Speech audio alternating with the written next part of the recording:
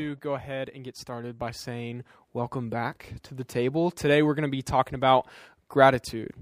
Gratitude is something that is, I think, neglected a little bit in our culture today. So I want to start off with a little bit of a story. For those of you who don't know, we have a baby. We just recently had a baby. And the birth of our baby was quite a miraculous thing. And I just want to walk you through some of the miraculous things that happened that day. Number one was Johanna's parents were able to come back for the birth of their grandchild. That may not seem like a big deal, but when you realize that they are from Africa, and that it took like 3 or 4 different flights to get here. They were on the plane for like over 18 hours. They had to get 2 COVID tests. Like, it was a big deal. And they got here the day before the baby was born. I just think that that's so cool. And then that night, before our daughter came, we were with Johanna's parents, and we were just telling them about everything. And he mentioned, how far are you guys from the hospital? And because we live here, I said, we're close to 45 minutes. And he said, no. He said, we're not doing that. I'm getting you a hotel 10 minutes away from the hospital. And I was like, no, you don't have to do that, whatever. And he goes, no, I'm getting you a hotel. And I said, yes, sir. Because that's what you do. When your father-in-law looks at you and says, no, you say, yes. So that's what you do. And we were 10 minutes away from the hospital. It ended up working awesome because when Johanna needed an epidural, she was able to get one, and if we would have been 45 minutes away, she wouldn't have been able to get that epidural. Praise the Lord for epidurals. We love drugs. We're all about them. Recommend them for sure, 100%. So I just want to walk you through what the epidural was like, okay? So the nurse comes in. She goes, listen, I don't know if you're going to make it to an epidural, because this baby is coming like right now. And I started to weep. I just wept because I was like, I don't know what we're going to do. She needs drugs. I need drugs. Something needs to happen. I don't know what's going to happen. So then not 5 minutes later, and she said, the anesthesiologist, he's tied up. He can't come. First of all, like, tied up. I'm like, what else is he doing? And then I'm like, oh yeah, we're at a hospital. He's giving other people drugs. That's what he does. So then I'm like, well, he's got to come. He needs to get here. And then as I'm weeping, this man walks in his room, and I can only describe him as like a skinny Gru. Like, I'm talking Despicable Me Gru. I'm thinking that, and then he comes up to me, and he goes, I'm an anesthesiologist. I give your wife the good stuff. I said, I don't care what you give her. Just give it to her. So he gives her an epidural. I'm not even kidding. Within 5 minutes, that pain was gone. She was asleep. How you can go from pushing a child out of your body to falling asleep, that is incredible. 10 out of 10 would recommend epidurals. That's just my opinion. So after we get the epidural, the doctor is like, the nurse is like, this baby is coming right now, okay? And I'm like, okay, then where's the doctor? And she goes, oh, he went home. What? What do you mean he went home? Turns out the doctor just got to the end of his shift, so he packed up and was on his way home. The doctor who was coming in for his shift hadn't got there yet. So we're like, what's going on? So they call the doctor who's on his way in, and he says, I'm too far away. That baby's coming like right now. So they call the doctor who just left, who had been there all night long delivering babies, and he's like, yeah, I'll turn back around. I'll get there. And I was like, okay, whatever. Didn't plan on that. Don't know this guy, but sure, let's have him deliver our baby. So he comes back in. It was perfect. He was the man who needed to be there. And he was like cracking jokes with us right after the birth, which is like really weird when you think about it, but also like sets you super at ease because you're like just witnessed a pretty traumatic event. And then he's able to like crack jokes about it. And you're like, this feels a little inappropriate, but I'm also like, it's kind of nice, so I guess it's okay. It was just, the only word that I can use to describe all of that together was miraculous. Like, it was easy for me to be grateful in that moment because it was easy for me to see God's hand in that moment. I believe that God orchestrated Johanna's parents being able to be there. I believe that God orchestrated us being in that hotel. I believe that God prompted my father-in-law to put us up in that hotel. I believe that God prompted that anesthesiologist to give us the good stuff. I believe that God was in each and every part of it. I believe he was in the doctor coming back and being the one that we needed in that moment. I'm fully aware of how God was in that miraculous act. Therefore, it's easy for me to be grateful for that and to be thankful for it. The process was as smooth as could be. I mean, for a birth, it was as smooth as could be. And everything of that had to do with God. And I'm very grateful to God for that. So let's look at someone else who found it easy to be grateful to Jesus. In Luke chapter 17, it says, "As Jesus was going into a village, 10 men who had leprosy met him. They stood at a distance, they social distance, and called out in a loud voice, 'Jesus, Master, have pity on us.' When he saw them, he said," this is Jesus talking, "Go show yourself to the priests." And they went and they were cleansed. Verse 15 says, "One of them, when he was healed, came back, praising God in a loud voice. He threw himself at Jesus' feet and thanked him." He was a Samaritan. Jesus asked, "Were not all 10 cleansed? Where are the other 9? Has no one returned to give praise to God except this foreigner?" I'll get into that in a little bit. Verse 19, "Then he said to him, 'Rise and go. Faith has made you well.'" I just want to give some context here. In biblical times, people suffering from the skin disease of leprosy, they were treated as outcasts. They were forbidden to have contact with anyone who didn't have the disease. Does that sound familiar? And when they approached someone who didn't have the disease, they literally had a bell that they rung, and then they said, "Unclean, ding, ding, ding, ding, ding, unclean." They would have to announce themselves before they got close because it was a contagious disease. If it were today, we would call it COVID-19, right? We would call it something that you have to distance yourself from, that people don't want to be around. That's what these men found themselves in. And when you had the disease, you would congregate with other people who also had the disease. You would quarantine with other people who had the disease. You'd probably talk about the election and whatever's going on in that moment. So they were there together. So they see Jesus coming, and while he's a far distance off, they yell out, "Jesus, Master, have pity on us." I think it's funny that they didn't use their bell to announce themselves. They just cried out to Jesus. Believe me, in that moment with Johanna, while she was giving birth, I was crying out to Jesus because I needed him in that moment. I needed drugs. No, I needed Jesus in that moment. So Jesus heals them, right?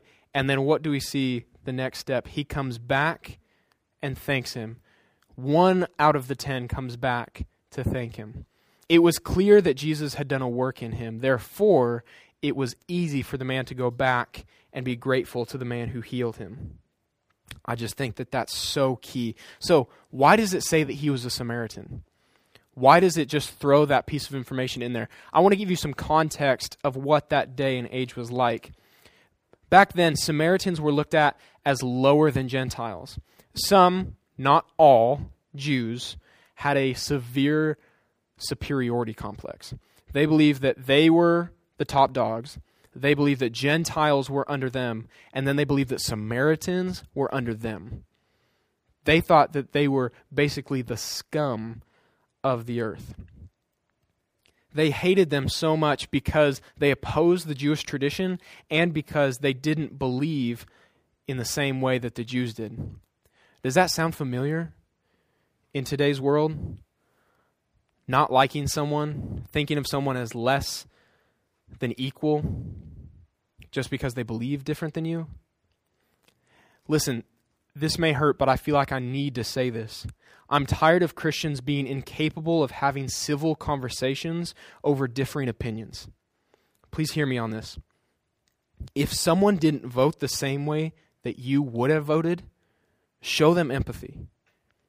If someone has a different viewpoint on abortion, gay marriage, or immigration, stop contributing to the ever-widening gap between liberal and conservative, white and black and Republican and Democrat and Christian and everyone else. Stop being so closed-minded in your conversations and consider other viewpoints for the sake of building a relationship. And after love has been shown, and after empathy has been shown, bring the truth of Jesus into the foundation that you've already built on that relationship. Jesus was the perfect example of desegregation. He was the perfect example of unity of class, of race, and of status. And that is what Christians are called to be. That's what you and I are called to be in this culture. Be peacemakers who bring love-wrapped truth into this dying world. Does that make sense?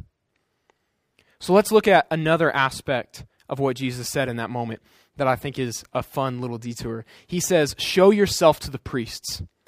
Now, when you hear that, you think, cool, they just went back to their pastor. They said, hey, look, you know that thing that was like eating away my skin? It's not there anymore. And then the priest would be like, cool, come join the congregation again. Like that's what we think of it as, or at least that's what I think of it as. That was not the process at all. This is what the Bible says was the mandate if you were cleansed of leprosy. You had to offer a bird. You had to offer a living bird as a sacrifice. You had to wash your clothes. You had to shave your head, eyebrows, and beard. You had to stay outside of your house for 7 days. You had to shave everything again, wash yourself, and then offer 2 lambs as a burnt offering. That's a loaded statement when he says, show yourself to the priests. In other words, by Jesus saying something as simple as, go show yourself to the priests, there were 20 haircuts, 10 loads of laundry, 10 showers, 10 birds killed, and 20 sheep killed over roughly 8 days. There was a lot packed into that little sentence of go show yourself to the priests.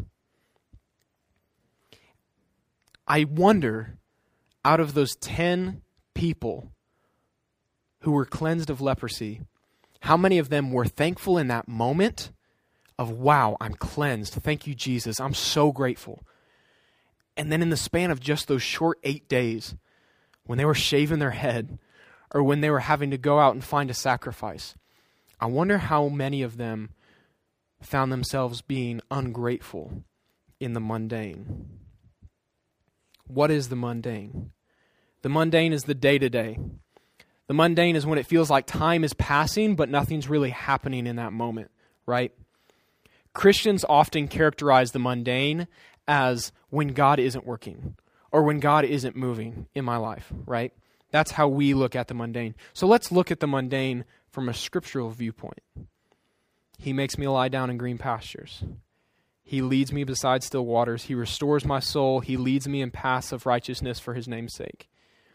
Even though I walk through the valley of the shadow of death, I will fear no evil. For you are with me, your rod and your staff, they comfort me. You prepare a table before me in the presence of my enemies. You anoint my head with oil. My cup overflows. Surely goodness and mercy will follow me all the days of my life, and I will dwell in the house of the Lord forever. Let's break this down for a moment. Let's break down what he does versus what we do, starting with what we do. We walk through the valley. We fear no evil, and we dwell in the house. Those are 3 things. Those are 3 active things that we do. Just 3, okay? Now let's look at what he does. Just in that one passage of Scripture, Psalms 23, he makes me lie down. He leads me beside still waters. He restores my soul. He leads me in paths of righteousness. He prepares a table, and he anoints my head with oil. He does 6 things as opposed to our 3 things. Do you get the point that I'm making? Even when we can't feel him, even in the mundane, he is doing twice as much as we could ever even imagine. He's doing twice as much. He's putting in twice as much effort as we even think that he's putting in.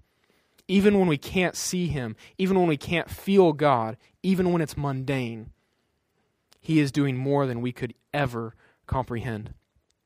What does this look like in the real world? There's no other way to say this, so I'm just going to say it. I'm a 22-year-old man I'm grown, and I wet the bed recently. That's right. I have a daughter who is under 1 year of age, and I'm the one that wet the bed. I did that. I am not proud of that moment. I woke up in the middle of the night, exhausted from being a father, and that little part of my brain said, you need to pee. And then another little part of my brain said, sleep is the best thing in the world. And then my body said, yeah, you're right. And I didn't get up. And here's the worst part. Here's the worst part of the story. I left the house and didn't tell my wife. And my beautiful, loving, understanding, caring, compassionate wife just loves to roll over to my side of the bed when I leave.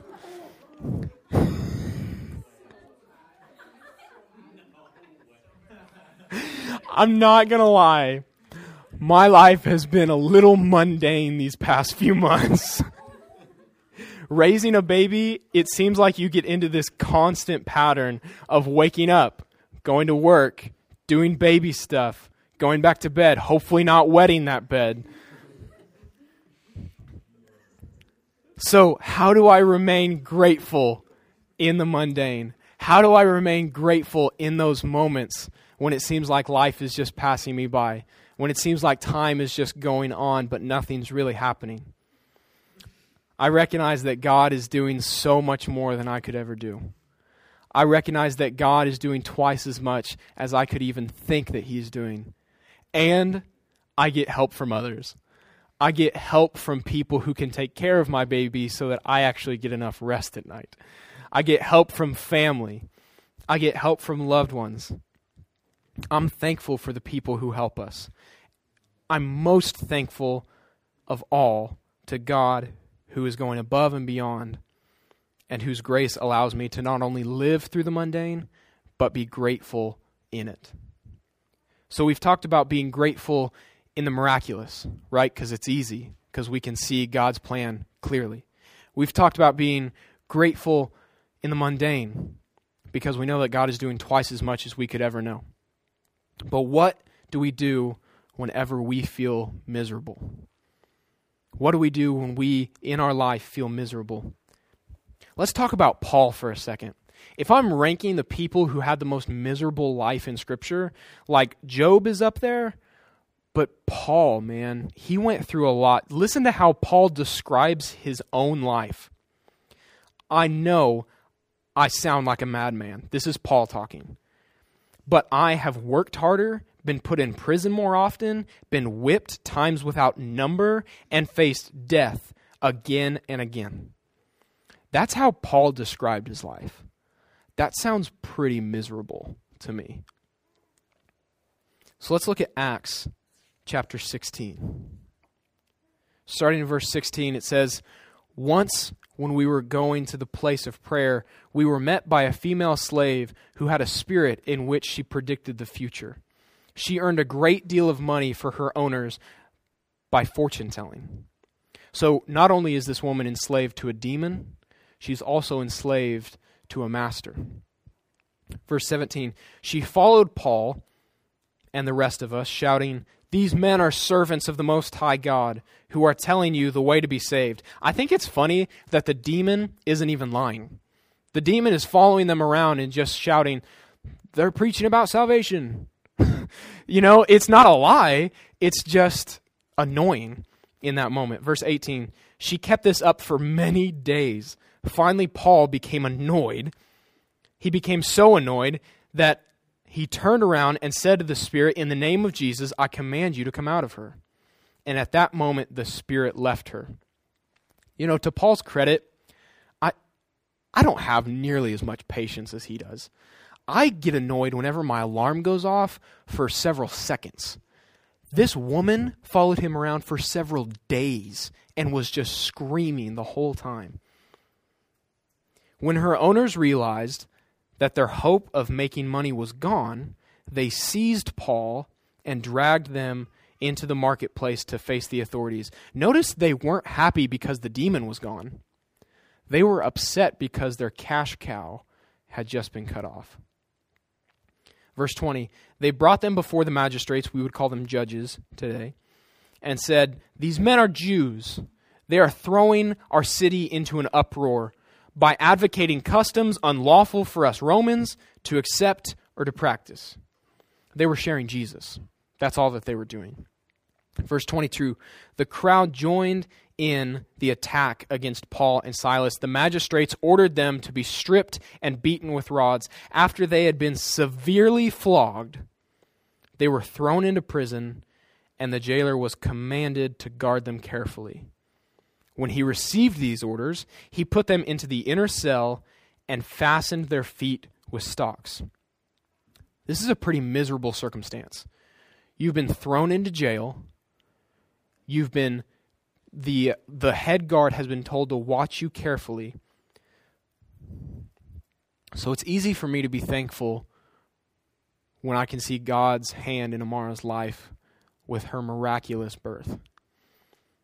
And I'm okay with being thankful, and I can practice being thankful and being having a heart of gratitude whenever I'm in the mundane, because I know that God is working on my behalf. But what's it like whenever you're in the miserable? Less than 2 hours after Amara was born, she started having breathing problems. And then she was sedated. She was put on a ventilator and transported to another hospital because they didn't have room in the hospital where she was born. At one point, we weren't even allowed to touch our own daughter. That's miserable. We were miserable. And it's a different kind of miserable than Paul and Silas were going through, because theirs was physical affliction, but believe me, it was miserable nonetheless. So let's pick up in the story with Paul and Silas. Verse 25, about midnight, Paul and Silas were praying and singing hymns to God, and the other prisoners were listening to them. Suddenly there was such a violent earthquake that the foundations of the prison were shaken. At once, all the prison doors flew open, and everyone's chains came loose. The jailer woke up, which means that the jailer was asleep. The jailer woke up, and when he saw that the prison doors were open, he drew his sword and was about to kill himself because he thought the prisoners had escaped. But Paul shouted, "Don't harm yourself. We're all here." You see, true gratitude is not dependent on a circumstance, but instead it is thankful despite of the circumstance. They had plenty to be thankful for, and so did Johanna and I. After the nurse explained to us that our daughter would die without help breathing, and that they would have to transfer her to a different hospital, I looked at the nurse and I said, "Okay, thank you." I had gratitude towards that nurse. And she replied, "Are you okay?" You see, she wasn't used to having people be thankful in that kind of a circumstance, but my gratitude wasn't based on a circumstance. Did you notice that Paul and Silas didn't leave? Paul and Silas could have left prison, right? But they didn't. Why was it important to them not to leave? Because the most important thing to them was not getting out. It was being thankful in that circumstance. Maybe God is trying to tell you that if your gratitude doesn't continue in the miserable, in other words, if your gratitude doesn't stay consistent when things get hard, then your gratitude wasn't genuine in the first place. Hear me on this. It's easy to have gratitude whenever things are going well, whenever you can see the miraculous. And it's not necessarily difficult, but it's not easy to have gratitude when things are mundane. But it's hard to have gratitude whenever things aren't going well, whenever things are miserable. But if you don't practice gratitude in the miraculous, If you don't practice gratitude in the mundane, you're definitely not going to have gratitude when it comes to the miserable. You're definitely not going to have gratitude when it comes to things going bad. Are you withholding your gratitude from God until He delivers you out of your circumstance? I want you to think about that question. Are you telling God, I will only have a heart of gratitude towards you. I will only be grateful to you if you deliver me out of this circumstance? Or are we thankful to God in the circumstance that we find ourselves? Verse 29, the jailer called for lights, rushed in and fell trembling before Paul and Silas. He then brought them out and asked them, Sirs, what must I do to be saved? The reason that nurse asked me, are you okay, was because she wasn't used to seeing people having gratitude in that moment. If we live our lives in such a way that we have gratitude, that we are beyond grateful in whatever circumstance we find ourselves, people will come to know Jesus because they'll recognize in that moment, this isn't normal. This isn't how most people react. When you get thrown in jail for serving Jesus and you're singing hymns, people will come to know Jesus because they can see that your mindset is set on gratitude instead of set on the circumstance that you find yourself. I think it's so powerful when we can see a believer who we know to be a believer, going through a circumstance, going through a physical ailment, that's in a wheelchair, that just lost everything, and they're still thankful to God. There's something so powerful about that, because we know that their faith is genuine and that it lasts. What is our response to the miraculous, to the mundane, and to the miserable? May our response always be gratitude.